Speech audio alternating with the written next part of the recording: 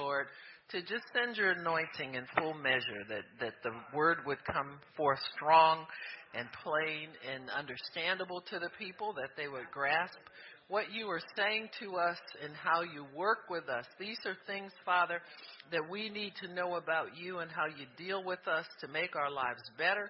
So we look for improvement in our lives today and every day. The path of the just is as a shining light that grows brighter and brighter into that perfect day. So we thank you, Lord, to shine your light upon us today. In Jesus' name, amen and praise God. Amen, amen, amen. So we are going to talk about newness, what that's about. Revelation 21 and verse 5. Actually, I'll start in verse...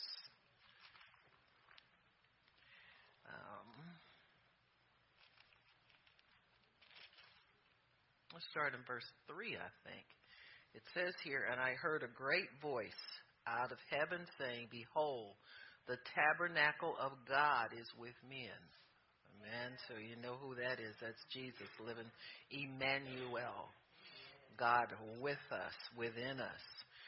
And he says, and he will dwell with them, and they shall be his people, and God himself shall be with them and their God. And God shall wipe away all tears from their eyes. There shall be no more death, neither sorrow nor crying, neither shall there be any more pain, for the former things are passed away. And he that sat upon the throne said, Behold, I make all things new. And he said unto me, Write, for these words are true and faithful. And he said to me, It is done. I am Alpha and Omega, the beginning and the end. I will give unto him that is athirst of the fountain of water of life freely. He that overcometh shall inherit all things, and I will be his God, and he shall be my son. Amen? And so God says here, he says, look, I make all things new. And so that is speaking in somewhat in the book of Revelation about the new Jerusalem that was coming down from heaven, and the new heaven and the new earth. You know, this earth is, don't fall in love with it, because it ain't going to be here forever. All you planet people and earth people and environmental people who would rather, give permission to abort a baby at 9 months, but you'll, go across the earth to save a little baby eagle or something like that, or save a tree, or I'd rather save a human soul, because we will live eternally somewhere. And, if I had to make a choice, so it seems that people are making choices like that. All the people who are afraid that man is going to destroy the earth, I got news for you. God's already got that, all right? He has not created a race of people yet that could tear something up that he didn't want to have torn up. When it's destroyed, it'll be God who does it.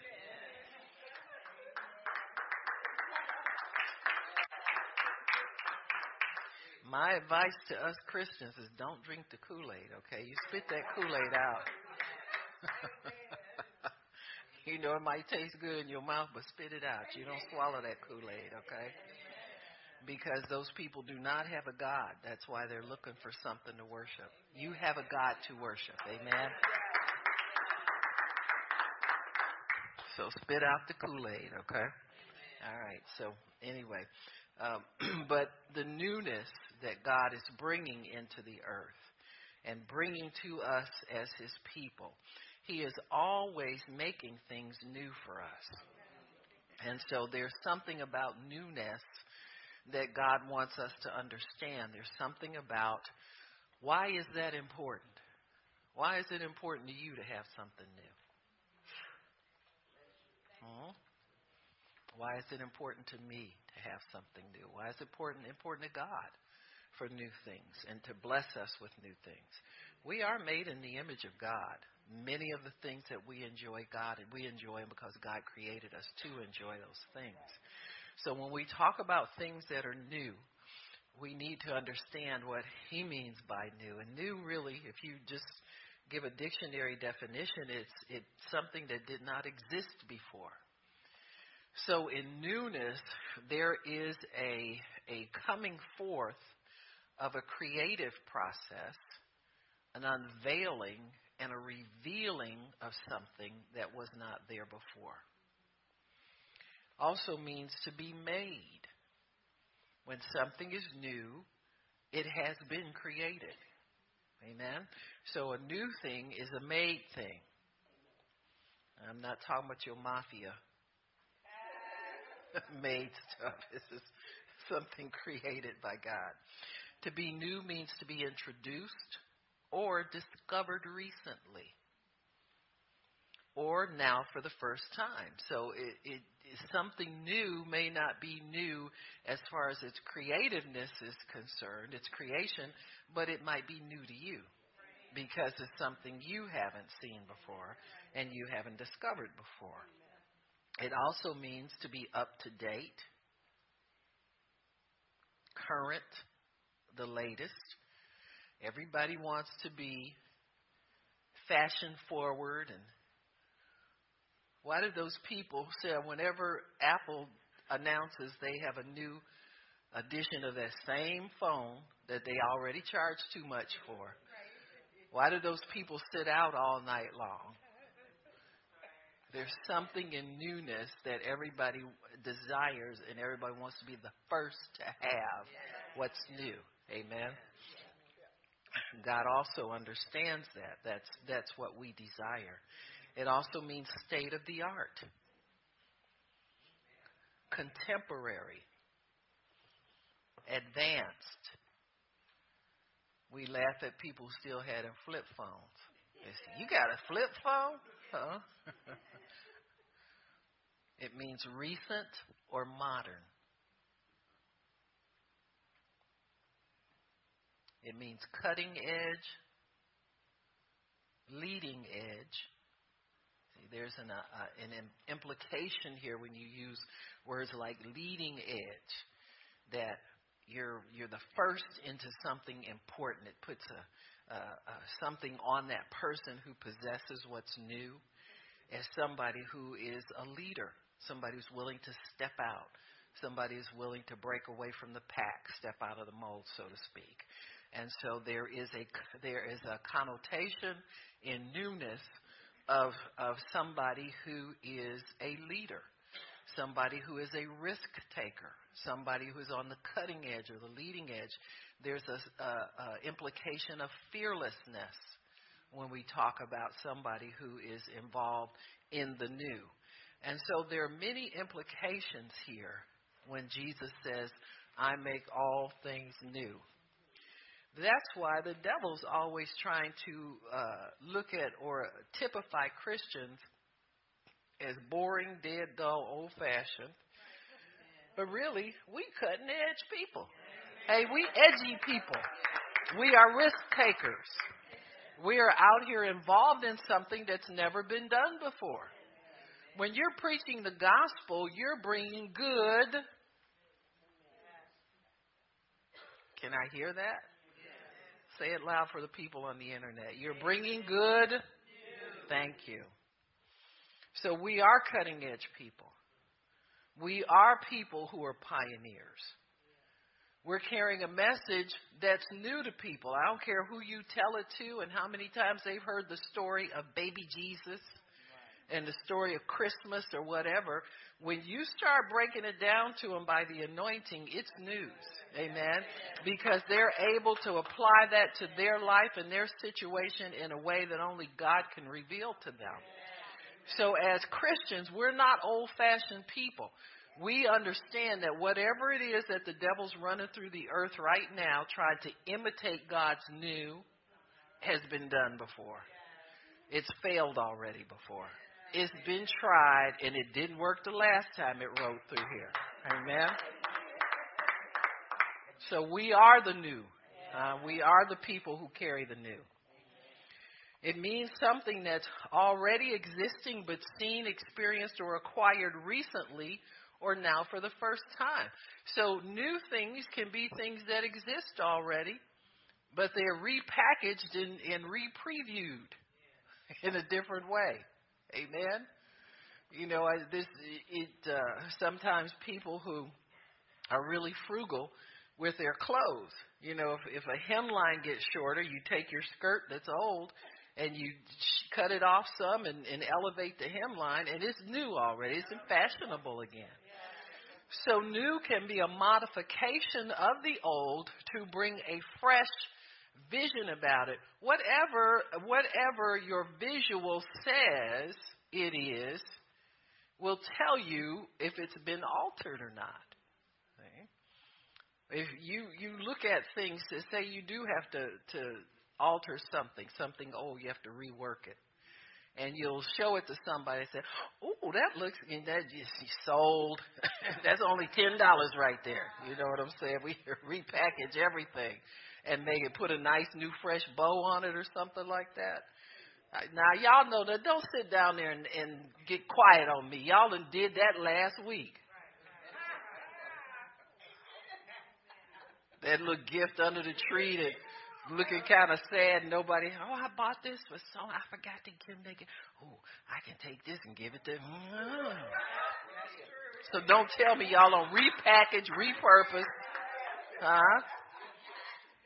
It's people that's making a living off of that kind of stuff. Those fixer-upper people. That's typical of what they do. Huh? Y'all have been shiplapped so many times and just look.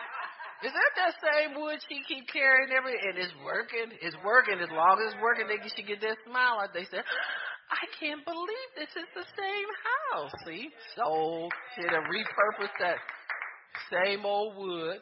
Huh? So sometimes you can make new out of something that's old that's just reworked again. You can do that.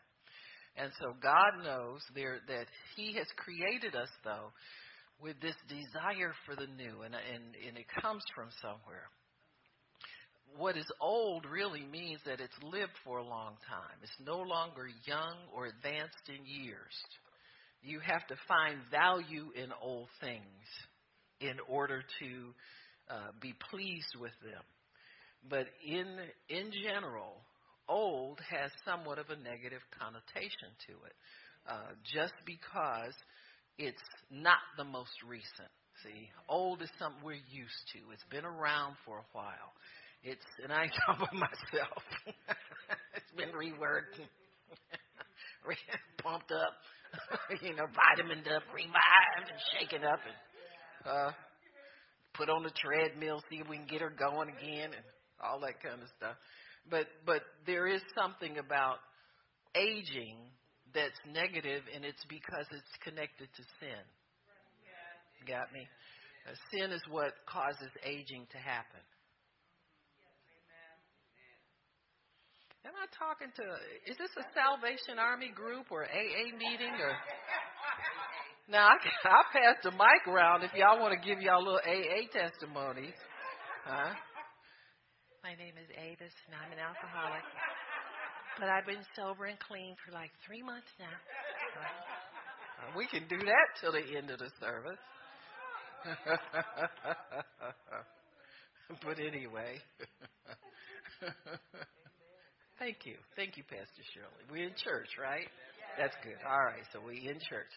So we have to figure out what it is about newness that excites people, makes us anticipate, that brings joy to us, brings a different kind of force into our lives.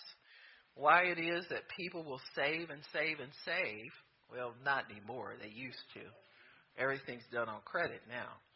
But for a new car, a new house, new is always better than old, even if it costs more. You got me? Even though the payments are stiffer, there's something about new. People will say, "Ooh, this has got that new car smell." They even got some deodorizer you can spray in your old car and give you the new car smell. So there's something about new that excites people, and it is for a reason. We said that things age because of sin, but God can come in and make all things new. That's why when you got born again, you became a new creature. The old was killed, passed away. It wasn't relevant anymore. It wasn't even active and alive anymore. And everything became new. There's a reason why Jesus did not try to help us through the old and keep the old in force and in effect and put the new on top of it. He caused the old to die and pass away and then make everything new. Amen. He's not a mixer-upper. He's a person that brings the new because he knows the new existing by itself is much better than trying to mix it with the old. You know, some things aren't worth salvaging. You know, if you have an old car that's rusted out, unless it's got some vintage value or something like that, you'll just start replacing the old parts because they're no longer valuable. And so there is a place where the old is no longer valuable. There is a place, however, where the old is highly valuable because there are things in old things that never lose their value. In fact, they increase with age, but that's rare. But in general, what God does away with is done away with because of the process of sin causing deterioration on it. Our bodies tend to lose their vigor and lose their strength and that kind of thing over the years. You don't believe it? Keep living. I know y'all see the pictures of them some of them. I'm 80 years old and I feel great. I say, yeah, but feeling is one thing, but you know what I'm saying. Nothing but a feeling. But we have to understand that there is a purpose for new and renewing of things. And so God has set us into that now in this new year. We have new time now. We have we can expect good things, even though it's not right to quit expecting them in the old year, but we can expect good things and great things because he has put us in a new time. So what is it about newness that attracts us and makes us feel special, man? There's something there intrinsic in man. And I was looking through the book of Genesis, and if you go there to chapter 1 and start in verse 27, it kind of gives me an understanding of what newness, there's something in us in our creation that makes us appreciate the new. It just does. If there were no new things, it would be kind of boring. You couldn't anticipate a change in anything in life. If nothing new was ever introduced to you, it would just be the same old. Life would be even extra hard because we're trying to make something enjoyable for us that has lost its intrinsic value to bring joy to us. I'll put it that way. So in Genesis chapter 1, we'll start in verse 26. It says, and God said, let us make man in our image, after our likeness, and let them have dominion over the fish of the sea, over the fowl of the air, and over the cattle, over all the earth, over every creeping thing that creeps upon the earth. So God created man in his own image. In the image of God created he him, male and female created he them. And God blessed them. And God said, be fruitful, multiply, replenish the earth, subdue it, have dominion over the fish of the sea, over the fowl of the air, over every living thing that moves upon the earth. And God said, look, I have given you every herb bearing seed, which is upon the face of all the earth, and every tree in which is the fruit of that tree yielding seed, so it shall be for your meat, and to every beast of the earth, every fowl of the air. So really, what God is doing here is introducing Adam to his new environment. And so God's kind of like excited about this. If you look at the flow of his conversation, it's like, Adam, come here. Look what I got for you. I give you fish. I got you, the birds. I got, you can take care of this. This is all yours. This is going to be wonderful. I've given you the ability to live freely in this environment. And it was like every day was an experience in God Because every day the Bible says God met with Adam every day in the cool of the evening, and they talked about things, and it was always, I believe, let me throw this in, little writer's embellishment, new and exciting. I think every time you talk to God in covenant, it's always new and exciting. You know, and he's excited, amen, he's excited to share with us who we are. This is a new experience. That's why the devil always tries to make Christians, you got to walk around with the sour face. You know, in all the dead churches that we came from, you couldn't raise your hand. People, if you try to get excited about God, people, the ushers come and cart you out. You know, all that theatrics and, I don't care if what you're doing is put on. That's your business. You ain't praising God for me. That's between you and God. David's wife got in one of his many wives. He wasn't supposed to have but one, but he had a bunch of them. But it was working for everybody. You know what I'm saying? So whatever. It was wrong. It was wrong. So, but you know what I'm saying? They did that. They borrowed ideas from their neighbors. But one of his wives got in trouble for criticizing him for praising God. And so there's trouble for us when we interfere with this excitement that people feel about God. You got me? There's an excitement that must be felt in the things of God.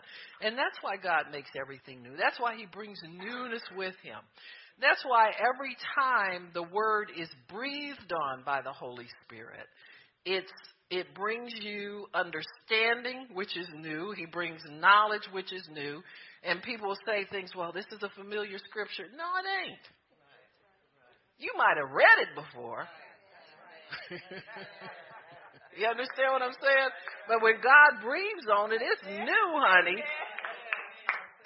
Because it's feeding you now. You were hungry when you came in, and you got the same scripture. How many times have you read Genesis 1? Well, I'm not going to put nobody on the spot. Did I get to that part yet? I know I had this Bible forever, but you know how we do. We be looking at it, though. Be carrying that Bible with us. But once God's breath gets on stuff, man, it's totally new all over again. And we need new every day. We need new every day. You need to have that scripture speak to you like it's never spoken to you before. You need to have it and your attention span is different. Some of us got the attention span of a gnat. And we off to the races on something else, We call it multitasking. I call it a little crazy. Don't multitask on God, okay? Just give it your full attention. That's why he tells us to attend to his word. Pay attention to what I'm telling you. I always look at him as slapping me and says, snap out of it, Bart. Now pay attention here. I got something important to say. It's got to be like that. And that makes that new deposit of the word in you. Why? Because the world is killing us. It's wearing us out. It's wearing your mind out. It's wearing your thoughts out. It's wearing your brain out. Oh, somebody say amen. We don't think this is automatic. Like, I come to church, I sit there, and I'm good to go. You better be paying attention while you're in here, man. If you could see the demons packed up at your job already waiting for you from the minute you step in there on Monday, they waiting for you. You better pay attention on Sunday.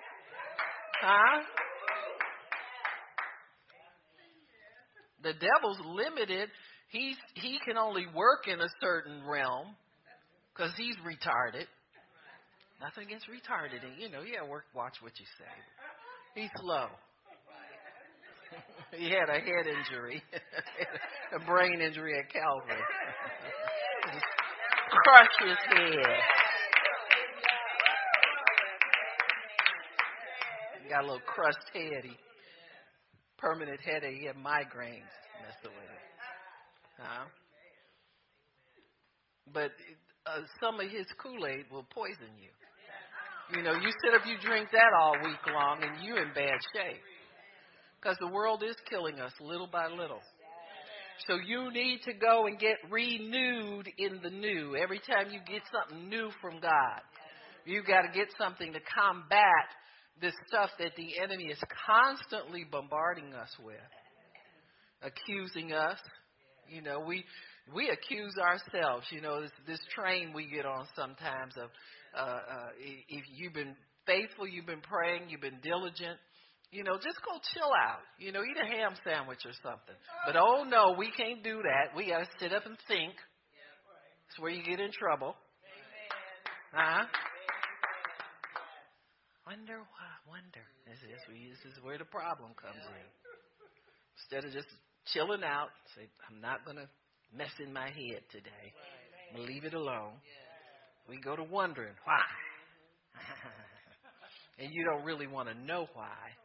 You're just playing around in your head. You see if you can find something to fish around to mess you up for the day. And sure enough, we find something. I wonder if I prayed longer. Well, you ain't going to do that, so don't even wonder about it. So just hope God is honoring them shotties you be doing. And them drive-bys you be doing at the devil. You know, half binding him, hoping he heard you. You understand what I'm saying? And so we have to understand that God has worked into our lives this desire for excitement, for discovery, because that's when he created man, he put man in a place of discovering things because man was newly created. So God had to fill our minds with knowledge. He had to fill our spirits with the fruit that we could live off of, you know, and desire good things. We're a spirit being, so we have to take care of the inward and the outer.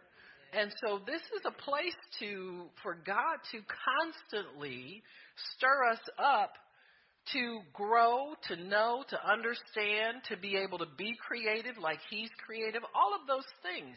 And it's easier for him to do that if he can introduce new things to us on a continual basis.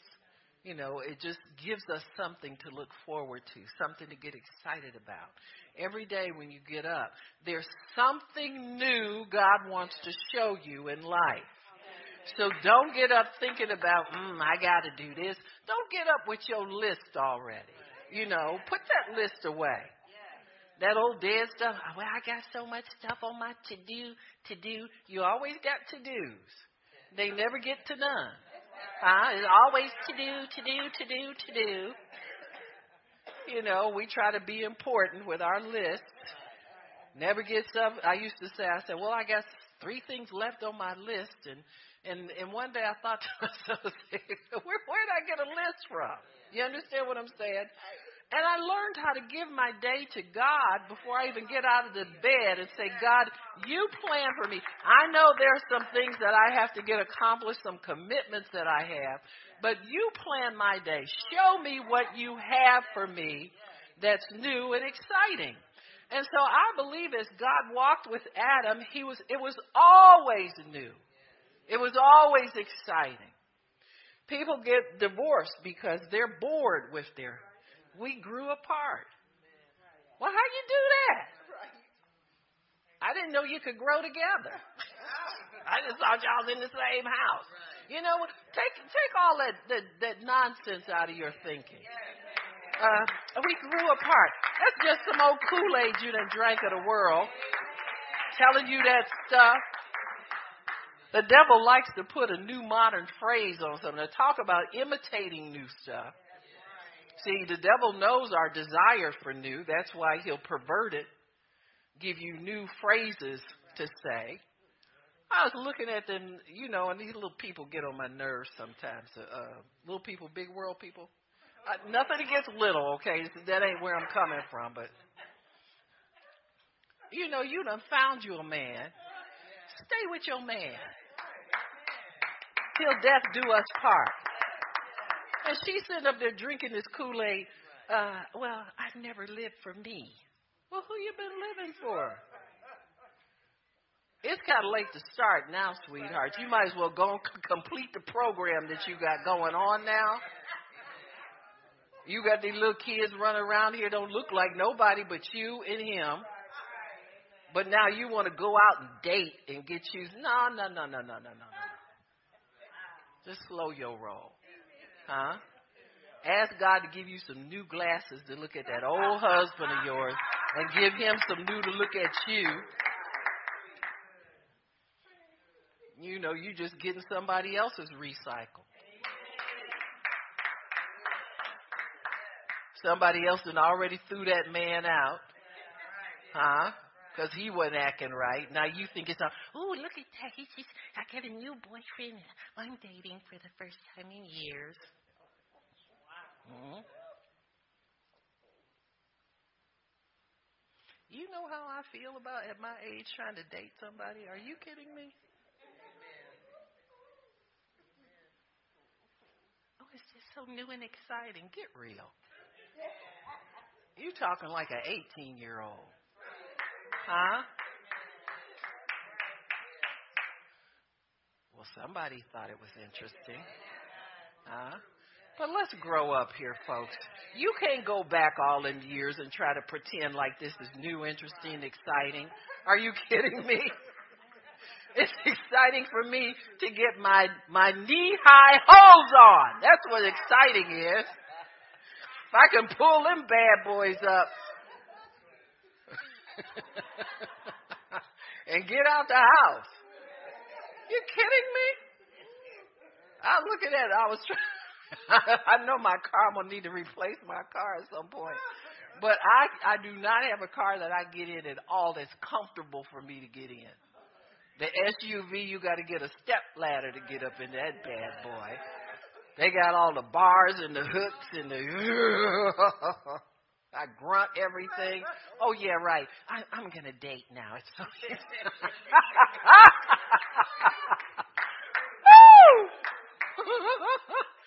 Oh Lord, some things really for young people. I think I'm to understand that. I ain't fooling myself about this one. Well, let me get off of that because that's my problem. I'm getting like a telenovela around here, so I don't want to go there. Ain't that a soap opera, Hispanic soap opera? That's what I thought. Yeah, I'm a telenovela. I want to be a preacher again. So anyway, new things are novel and hold the promise of exploration. And that's always enticing to human beings. Somehow exploring new things, knowledge, getting to know new things is exciting for people. That's why there's such interest sometimes in these new devices that we have. Cell phones, people stay on there forever. Clicking like on something, I think this is really retarded when you think about it. How much time we spend. Then just to make it exciting, we decide, well, I ain't going to like that this time. I've been liking them too much. They going to think they going to think this is, you know what I'm saying. They going to think I'm easy. I don't want them to put too many likes on there for them. So I'm going to pass it up this time. That kind of stuff. Withholding likes. That gets to be the big exciting issue of your day. We really messed up when but we do it anyway. But see, it's the excitement of exploration. Exploring new things and allowing our minds to have that experience of what it means to discover again. And that's something that is very, very important for the human being, is to always be able to get something that's fresh and new, to discover something fresh and new, to be able to understand something fresh and new. People who get involved in cults and false doctrine do it because they don't explore 100% their Christianity.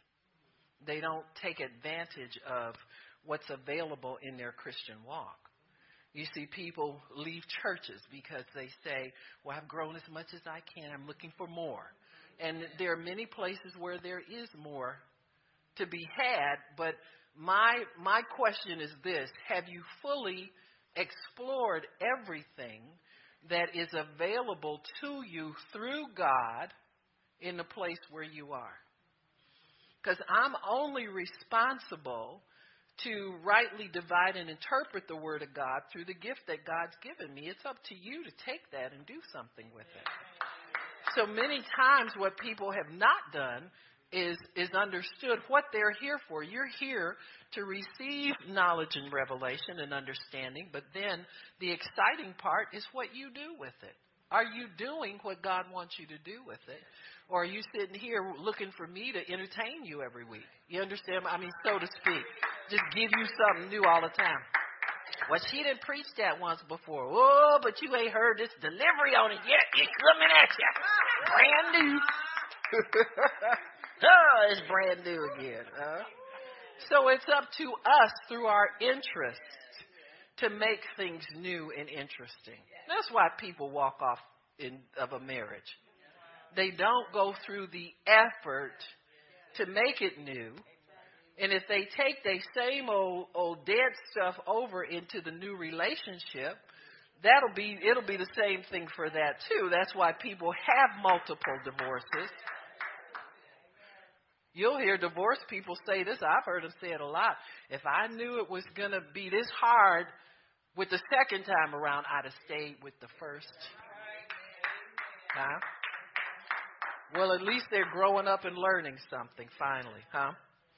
Sometimes it's too late. You know, people have moved on, and that's the unfortunate part about it. New things are novel and hold the promise of exploration, learning, finding out. We feel special when we obtain something new. We do. We feel better. I can tell the difference. Sometimes I'll have something, and we know how in Christianity to bless one another with things that we possess. But when you wrap something up and put a bow on it or something like that, that's more exciting than if you say, hey, you know, I had this in my closet and I'm not wearing it. You know what I'm saying, that kind of thing. So there is something in us that registers when new things come into our lives. Sometimes we are looking for, and I've done this when I've been in school, you get bored. After about 4 weeks of this this crazy professor, that don't know how to grade and don't know how to teach halfway. They talk in their shirt and all this kind of crazy. You put up with a lot of stuff with people. I don't know how they audition these people in these universities. But if it was me, I'd be like some of these talent shows. Give me a line of people all the way around the corner and get up here and do your best shot. We say, cut. But I don't know how they audition these professors, but some of them need, some skills. That's all I can say. But, after about 6 weeks of that, you about done had it. So I'm looking for, I said, oh, boy, how much longer I had a girlfriend in school. We were in nursing school. You can go up to her any day of the week. She'd tell me how many days, how many hours, how many minutes until graduation. She kept her wind down. Everybody go, Judy, how long? She'll say, she's a math major. But anyway, it's just some people live like that. They live on the edge of boredom many times. And so, but these things are required. You got to have this stuff. And so I'd be looking for the next course, and then in 6 weeks of the next course. That's dull too. You got me? And so I'm thankful for God because Jesus is the only man who's kept my attention nonstop for all of these years. And every time I talk to him, it's fresh, new, exciting. We got things to talk about. We got things to share. It's wonderful. I used to tell my husband, I said, well, I married you because you're the smartest man I've ever met. He'd just be blushing. I want to say, you don't know who I met. But anyway, this is another story. I got a million of them. But, as they say. But when I met Jesus, he way outdid it. Way outdid him. So we feel special when we obtain something new. We feel it has been set aside especially for us. That's the way you feel. You feel like, you ever have that feeling in God like you're the only one he's talking to? yet he talks to everybody and loves us all just the same. But you don't want to think like that. You want to still feel like, he's the only one.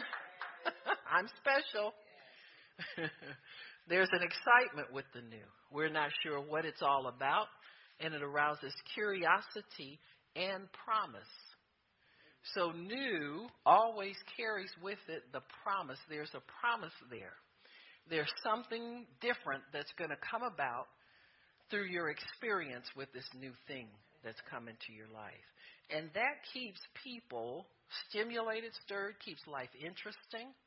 It also opens up the creative aspect in our minds, in our understanding of things in a new way. I was trying to think of something. I always ask God to show me how to improve things. Just because I have a tendency toward boredom, some mental boredom. You know what I'm saying? And so you have to do what you know keeps you going. For you, it might be something else. But I always like to ask God to intervene on just little things. And he showed me something, and I said, well, God, how old am I? Don't tell me. But I said, I've been around all these years, and I never knew that. I was so excited to get that little nugget of information from God and just incorporate it in what. I'll do that a lot of times when I'm cooking. Many times I cook just for the experience of having something new to do. You know, my mother used to get on my case because I wasted a lot of food. But I'll do it sometimes because there's a creative element there. There's always something you can know about something and do something different. And so I'll invite God in. And see, that's God's domain, is the new, the creative, the stirring up. And it keeps life interesting. You know what I'm saying? I'm not going to go down with dementia, Alzheimer's. Amen. I'd have been crazy already, and I didn't like it. So I'm not going back. You got me? And so I'm not going there. Amen. So there's an excitement with the new. We're not sure what it's all about, and it arouses curiosity and promise. It stirs up the creative side of us. Sometimes you'll see people who are just creative, period. You know, they'll create creativity. Sometimes is in the forefront in certain people's personalities. When they come across something new, they'll stop and kind of like tinker with it a little bit or manipulate it a little bit. I was noticing that I was one of the girls. It might have been Bianca, but we were all folding some things or something. We were doing something, taking some stuff and stacking it or something. And she stopped and started folding it and putting it in different shapes and forms. I said, baby, but see, that's the creative. I'd like to let her stop and do that, you know, and see what happens as a result of, because you don't want to stifle that in people. Because that's their lifeline to God many times. Amen? That's their lifeline to God. In Isaiah 43:19, Jesus talks about, the word talks about the coming of the Messiah. He says here, behold, I will do a new thing. Now it shall spring forth. Shall you not know it? So there is a place where the new that God brings can be missed by us if we're not looking for and anticipating anything new. And so he says, shall you not know it? Don't let this pass you by. Many times, you know, in Israel's history, the Bible says Jesus came to his own, but his own received him not. He said, you did not know the day of your visitation. So they didn't recognize what the thing that was new was coming was beneficial to them. This is the other thing about new things. If people are complacent, and this is one of the things that happens in the earth, if there is a system that's already set up and functioning, sometimes when new elements are introduced into it, it becomes a threat to those who depend on the existence of the system. Like, for instance, we had an election here recently. People were shocked at the results. How many of you realize that there was a prophet who prophesied that Trump would win the presidency, and it was God's choice.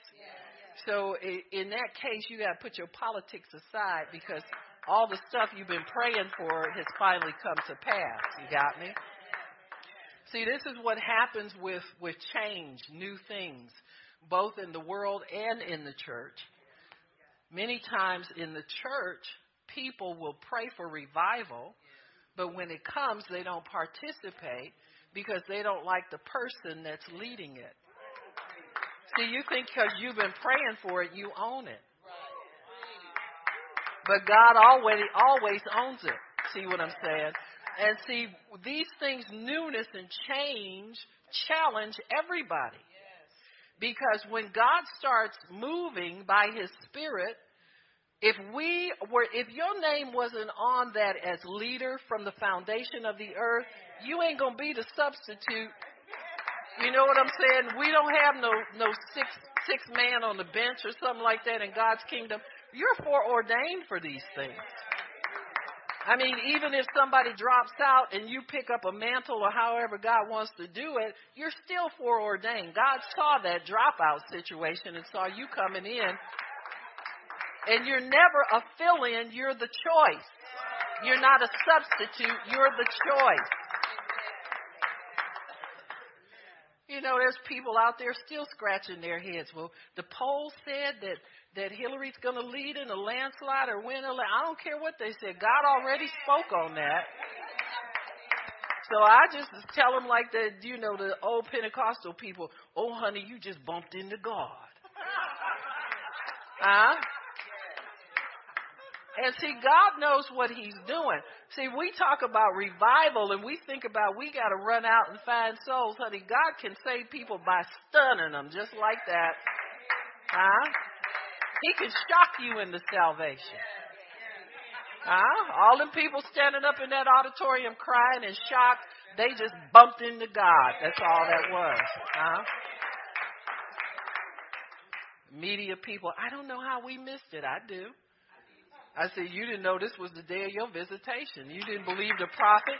You didn't believe God was doing anything. See, people who don't honor God and don't acknowledge Him think He's not even there no more. And then one day God shows up and everybody's stunned. Huh? I'm praying God has more stun involved ahead for everybody.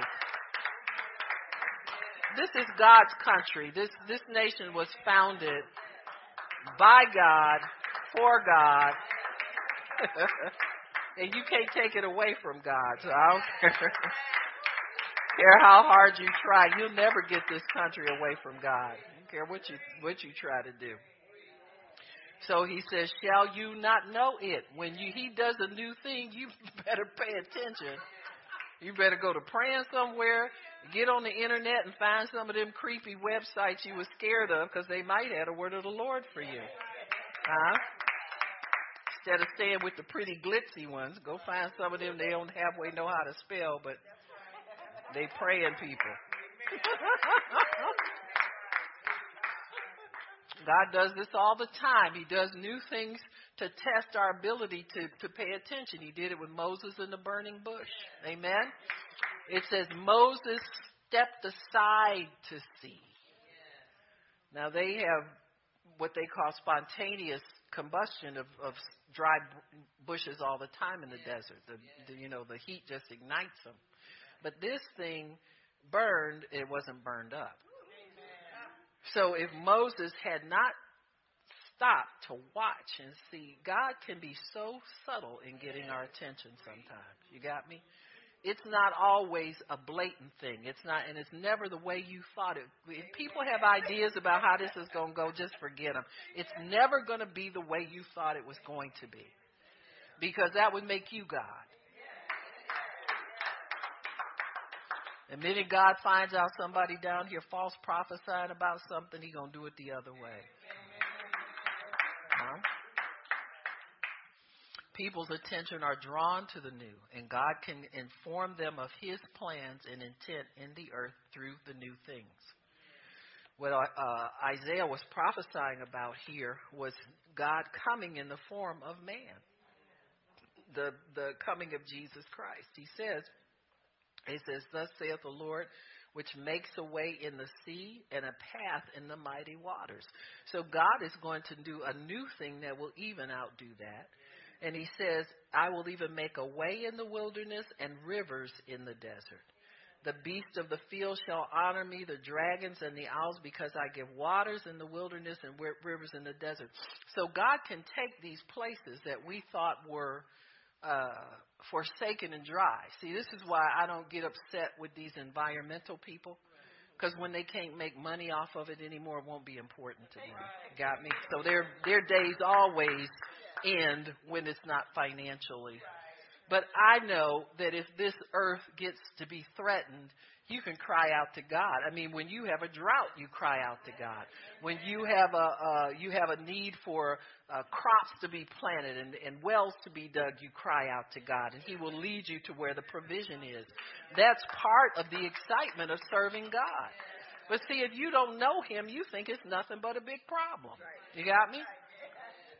Some of these young kids on these college campuses are being taught that this earth won't be here by the time they get retirement age. And they're afraid of it. So they're in darkness, blindness, and living in fear. And then we have good news for them, but they don't want to they want to persecute us and don't want to hear it because it comes with a tag of God on it. You see what I'm saying? So they want to have their fun and never check in with God about anything. Which is really foolish. You know, the Bible says the fool has said in his heart there is no God. He would have to not be here for you not to be accountable to Him.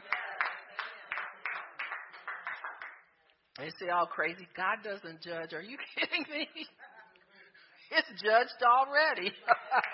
His word's already judged everything. You think He's sitting up there waiting for you to come up to Him so He can tell you you're wrong? You're already wrong. Look in the Bible and see how wrong you are. Look at your life and see how wrong you are. Your life is raggedy, something wrong. And it ain't God.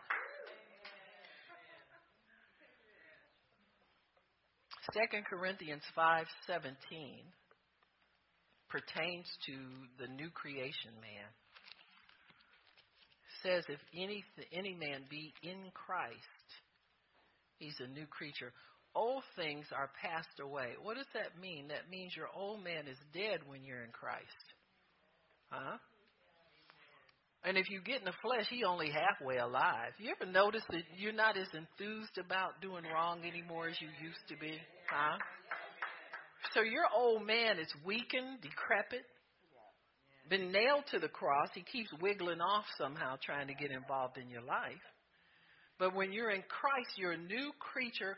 Old things have passed away, which means they really don't exist anymore.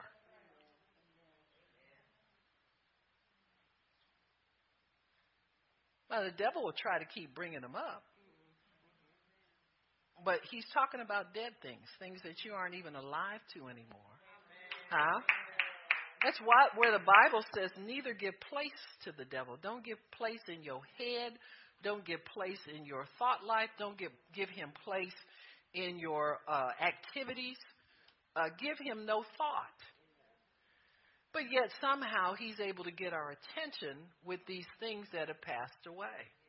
That's why this scripture is in here. Jesus tells us they don't exist anymore. You got me? Your sins, your prior sins do not exist anymore. He has forgiven you of everything. That old life does not exist anymore. I can remember when I first got saved, I couldn't run into anybody I used to know as a sinner. Like I lived, where did them people go? Well, it had passed away. There's evidence that it didn't exist anymore. You can't even go back and find some of them old. Huh? Ezekiel 36:26 says He's giving us a new heart and a new spirit. Praise God. Huh? Heart transplants are so common anymore. They need a new heart. Huh? I remember praying in Scripture, and I would always trust that Scripture. My heart is fixed. My heart is fixed. I recently had to have a cardiogram. They were thinking there was something wrong. You know, you go in there, you in your 60s, overweight. They said, "Ooh, we got her. We can hit her up for some heart disease and some diabetes, and all them ZDs." So I told the Lord, I said, "Lord, I know my heart is fixed. I trust in you." And so when I had the cardiogram, he said, "Well, it's within normal limits. Actually, it's excellent. I said, "That's what I thought you was going to say." My heart's fixed. Thank you, Jesus, for my new heart. You can claim all these things. I remember Polly, Ely? Polly been living 20 years where they threatened her with some heart surgery or something. That was the day she asked me to come pray for her. She was getting ready to go down there. She said, "They want to do a procedure, sis. Come on, pray for me." I said, I'm coming. Well, I got there and the power went out. Wow. The computers broke down. They couldn't give me a pass to go up to see her. The elevator wasn't working. I said, "Oh, my goodness. Well, I'm just going to stand here and pray in tongues and get myself in here."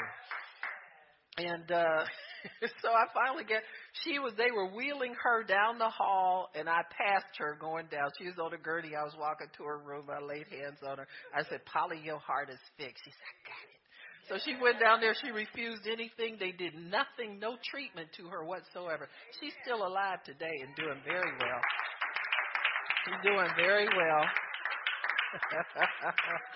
While she was down there, her daughters and I got note paper, and we put scriptures all over her room, just Post-it notes all over everywhere in her room to keep her in the Word. And so, you have a new heart. You have a new spirit. When people accuse you of not loving people, don't take that. Don't receive that. You don't have to receive that. You got me? You have a new heart. You can draw from that. Now, you might need to show it a little bit more. We can all do some more of that. You know what I'm saying? But there's nothing wrong with you. You got me? There's nothing wrong with you that needs fixing. You're fixed already. Got me? Your heart is fixed. You have a new heart. If you're born again, you got a new heart. So you need to acknowledge it. Start obeying some of those promptings of the Holy Spirit. Don't ignore those. Sometimes it's, you might have to humble yourself a little bit, but start obeying those promptings a little bit more and live out of that new creation. Amen. Amen. Isaiah 48:6. Let me see what that says. I had to read that one. How much time we got, Sister Tanya? Sister Tanya. Oh my goodness! I can paint the ceiling in that. If I could paint. I had 2 little water marks on the ceiling in my laundry room to paint. I wound up with more paint on myself. I said, "How'd I get this mess?" It was more on me than it was on the ceiling. But I was painting. I was doing my due diligence. In Isaiah 48 and verse 6, I think it is, says, "Thou hast heard, see all this, and will you not declare it? I have showed you new things from this time, even hidden things that you did not know them." So this is the promise of God, too. There are things hidden from us that we don't know, that God has promised to reveal to us. Amen? These new things are revelations of truth. There are things we didn't know before. Don't ever think that because you've been saved and sitting up there like a lump on a log for 20 years, I just throw that in, just in case there's some lumpiness in us. But sometimes some of us more engaged than others. Thank God sometimes for trouble in your life. That keeps you engaged in what God is. Thank God for needs that still need, prayers that still need to be answered. Keeps you stirred up and sitting on the edge of your chair in church. Amen. Grab it.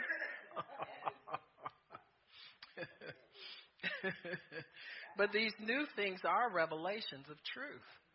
God always wants to show us new things, and there's always new to know. Just don't get comfortable. Don't ever start bragging on your longevity in God. Huh?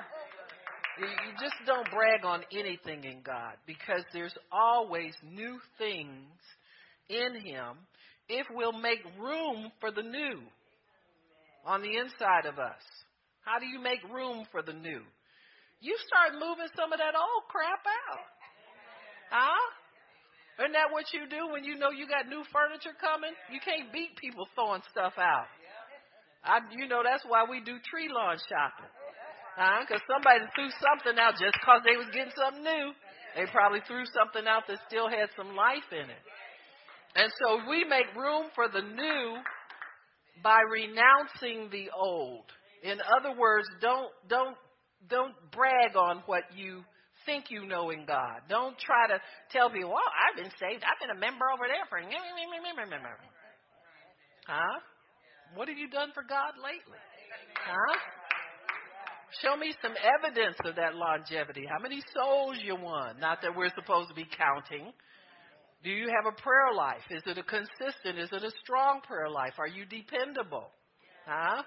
Well, show me some fruit for all of that longevity. Huh?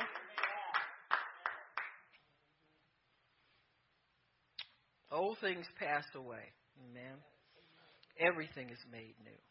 So when we have the newness of Christ in us, then God has our full attention. He has our full attention in the new man. The old man does not know God and cannot know Him. He made us new to give us success. You couldn't have been successful living out of your flesh and living out of your temporal knowledge. Now, you might know some stuff. Like Paul said, hey, talk about degrees and abilities, I got them, But that doesn't supersede what God can put in. He can outdo the devil any day of the week. Amen? Who can outdo him? God's casual conversation is deeper than the devil's deepest conversation. You got me? The devil ain't that deep. All the deep stuff in life comes from God anyway. Amen? It really does. You look at these innovations that come, inspiration that's released into the earth. Many times God is answering needs. Sometimes He does it sovereignly, but oftentimes He's doing it as an answer to prayer, where His people are crying out for certain things that need to be done. Now, I'll give you an example that may seem like the connection isn't there, but if you think about it in God, you'll see the connection. People who are falsely accused and incarcerated because of basically circumstantial evidence. And really, the more we get advanced in creativity and technology, the more we'll be shocked at how we used to think about things. And that's the other thing about the new, when it's fresh and new and it's purposeful and useful, it will put the old so to death that we'll look back and be shocked that we ever lived like that or we thought like that. You understand what I'm saying? But just because there are people, say for instance, people who are unjustly imprisoned, and they know they are. These people pray. They're crying out for God. They're waiting for their release, whatever. Then some little chemist somewhere is putzing around in his laboratory, and he starts finding out that you can see different characteristics in cells now. Whereas we used to think fingerprints were the identifying marks that distinguished us as human beings, and that was an advancement. Now we find that people's cellular makeup is characteristic and different, and we can actually develop tests that can make that distinction, so now we have DNA. To take people out of prison. Well, that's an answer to prayer that invention, creativity, and technology and the new thing had to take care of. So you can't tell me that these new medical advancements are not answers to prayer for people who are earnestly looking for release. Now, by the same token, we've got many, many people with cancer. They're making advancements in it, but comparatively, it's slow. You look at the quick release now that so many people are getting from jail just by this little simple test that they have. And look at all the money and all the research that's been done in cancer for so many years now and the slow progress that's made. But see, God has his way of allowing people to see what's new in a very dramatic way.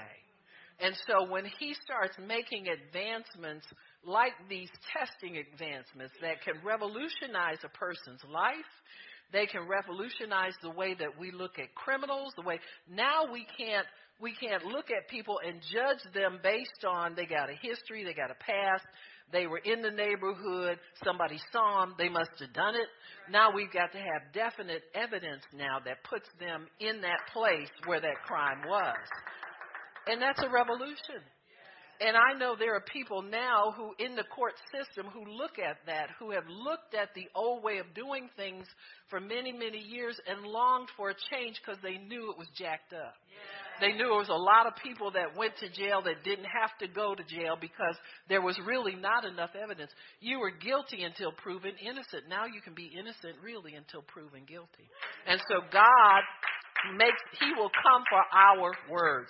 If we say people are innocent until proven guilty, then he's going to make us prove it now by making sure we can place them at that place where they are. And so it's a good thing. It's a good thing.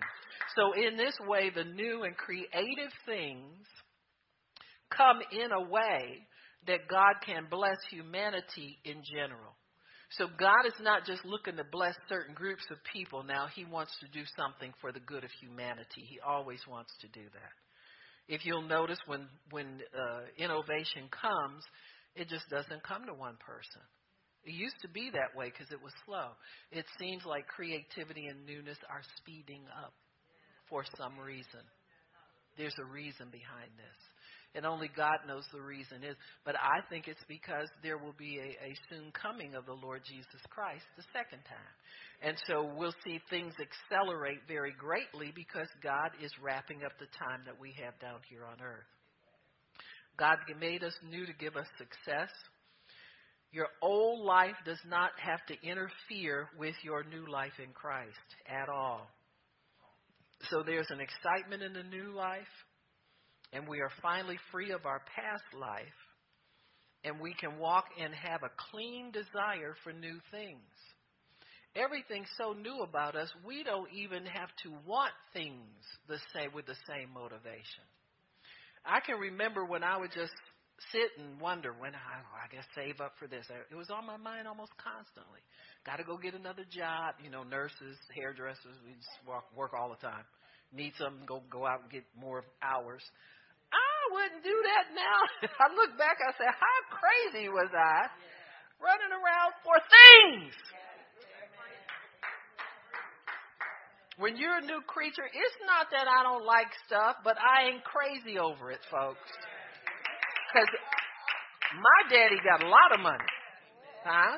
And it ain't like we can't afford stuff. Because he can get me anything, my little old faith, but your heart's not in it anymore. And it ain't cause I'm old either. That's what she old. She don't want stuff no more. Honey, listen, I've been like this for over 35 years. It just don't drive me crazy no more. Huh? When my husband was alive, I could drive him crazy for stuff. But you know, those days are past too. So, huh? That was a whole different game back then. So, many times, too, when people are bored with their lives, they will choose new gods. It's in Judges 5:8. You have to be careful about this, Christians, because be careful what you like on Facebook. Because there's a lot of New Age Christians out there. They really don't live for God. These people don't live holy. They'll put a cuss word in a text and in a post and put a naked person on there. You know, just delete them people. And, you know, don't try to like them. Because there's really nothing there to like. Really nothing there to like. In Judges chapter 5, did I say? This is very typical of people when they don't have strong leadership. One of the problems with Israel, you could see when their leaders got weak, they would drift off and start worshiping the gods that their neighbors had. And it came to pass when they had done circumcising all the people, their abode and their places on. Oh, that's Joshua. I'm talking about Judges. Lord have mercy. That's the next one over, huh? Between him and Ruth. Got to make Ruth move over. Move over, Ruth. Find Judges. They chose new gods. Then there was war in the gates. Was there a shield or spear seen among 40,000 in Israel? So they're talking about when they ceased, when the inhabitants of the villages ceased, they ceased in Israel until that I, Deborah, arose, and I arose a mother in Israel because they had chosen new gods. And so when people they feel like they've reached their whatever as Christians, know-it-all people. See, to me, those people never really were converted. Because once your soul is converted, it doesn't belong to you anymore to turn it over to some kind of crazy new idea. Once you're converted as a Christian, to convert something means to totally rearrange it and transform it. And so what's happened to you is your old way of thinking by the new birth has been so dismantled, you can't put it back together anymore. Only thing left for a Christian that's really been converted and don't like God's people, these issues we have. We've refused to grow up. All these people with church hurt. Now they got words for everything. Huh? Well, go get you some church healing. Go back to the place that hurt you and see if you can get healed. People don't have good sense. You know what I'm saying? But we walk around all crippled and they wounded me. They made me give in the offering. Well, we're gonna get real hurt over here. Your feelings got hurt by offering. You're gonna really get upset up in here, huh? But people they get these goofy ideas. The reason God gave before He even gave the baptism of the Holy Spirit. The Holy Spirit was given with the power to forgive. You know why? Because that's your lifeline. What God presented first as your foundation, that's going to be your foundation throughout your whole life. It's the baby Christian that says, how come I got to be the one to forgive all? That's your life, nuts. Are you kidding me? Not only 7, but 70 times 7. Huh? Let's get real here. See, if you haven't added up that it's not worth it to you to make issue out of that anymore, then you need to go back to Christianity 101 because you ain't ready yet for nothing. You can't go to church and make friends. How you going to go across God's going to send me? No, He ain't going to send you. No, He's going to send you to church till you learn how to forgive people and you learn how to walk in love and take the phony smile off your face. Because it doesn't cover a angry spirit. You can't cover that up around church people, not real church people. We got your number. We just love you anyway. It ain't worth it to me to go to hell over your attitude. People crazy.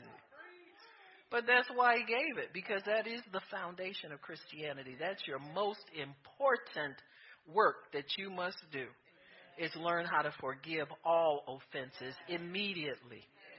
You have to have forgiveness residing in you. You can't be sitting up thinking about whether or not you're going to forgive somebody. The devil run over you with a Mack truck while you sitting. Remember who was that always got run over? Was it Roadrunner?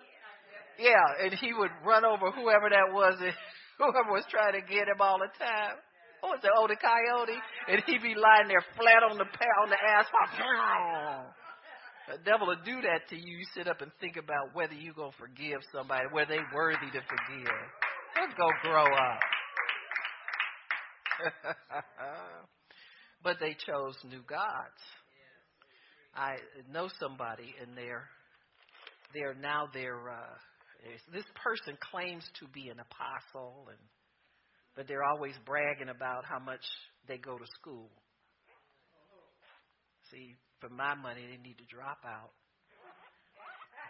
and just go get with God. Huh? So they're signing their Facebook post, Namaste. I'm glad y'all don't know what it is. That's what the Buddhist, it's a Buddhist phrase. And it's born out of spiritual ignorance. Okay? Because Buddhist people are ignorant of who God is. So when they do that and they say Namaste, that means I recognize the God in you. They don't say who he is or how he got there. But we know for a fact God ain't in everybody. You got me? So here's a quote-unquote apostle of Jesus Christ using a word like that. He thinks that makes him seem intriguing, intellectual, higher than everybody else. I think he's a moron. You got me? And the reason I don't call him a moron on Facebook, I'll probably send him a private message and say, brother, you got to stop this. Now you're really on the wrong road. Because I've known him for over 20 years. And I've seen him deteriorate. He's always had that little intellectual bent, thinking that's something superior. Because, see, people, let me tell you, the way the devil works in your head. People try to be superior because they don't believe they're average. You got me? See, deep down, somehow, this man is so lacking, he's got to put on all this pretense. Amen? And, he wants to talk about he's been accepted at some college. No, you just got a grant somewhere. You just went out there begging like everybody else. That's my money you going to school with. You got the government to fork over. You got in some program for something. And now you all better than everybody, so you think. It's pathetic. We have the best thing you could ever have going for you, and that is the life of the Son of the living God dwelling in you. Trust me, it don't get no better than that. Don't be so crazy for new stuff that you go off the grid to get it. You know what I'm saying? That you go off of these 66 right here. Don't get so excited about anything that comes down the pipe. Because it's been done before. And it's taken people to hell before. And so you don't want to be in that line, but you want to be in that number that's serving God. Amen? Why don't we stop? Father, we thank you for your word.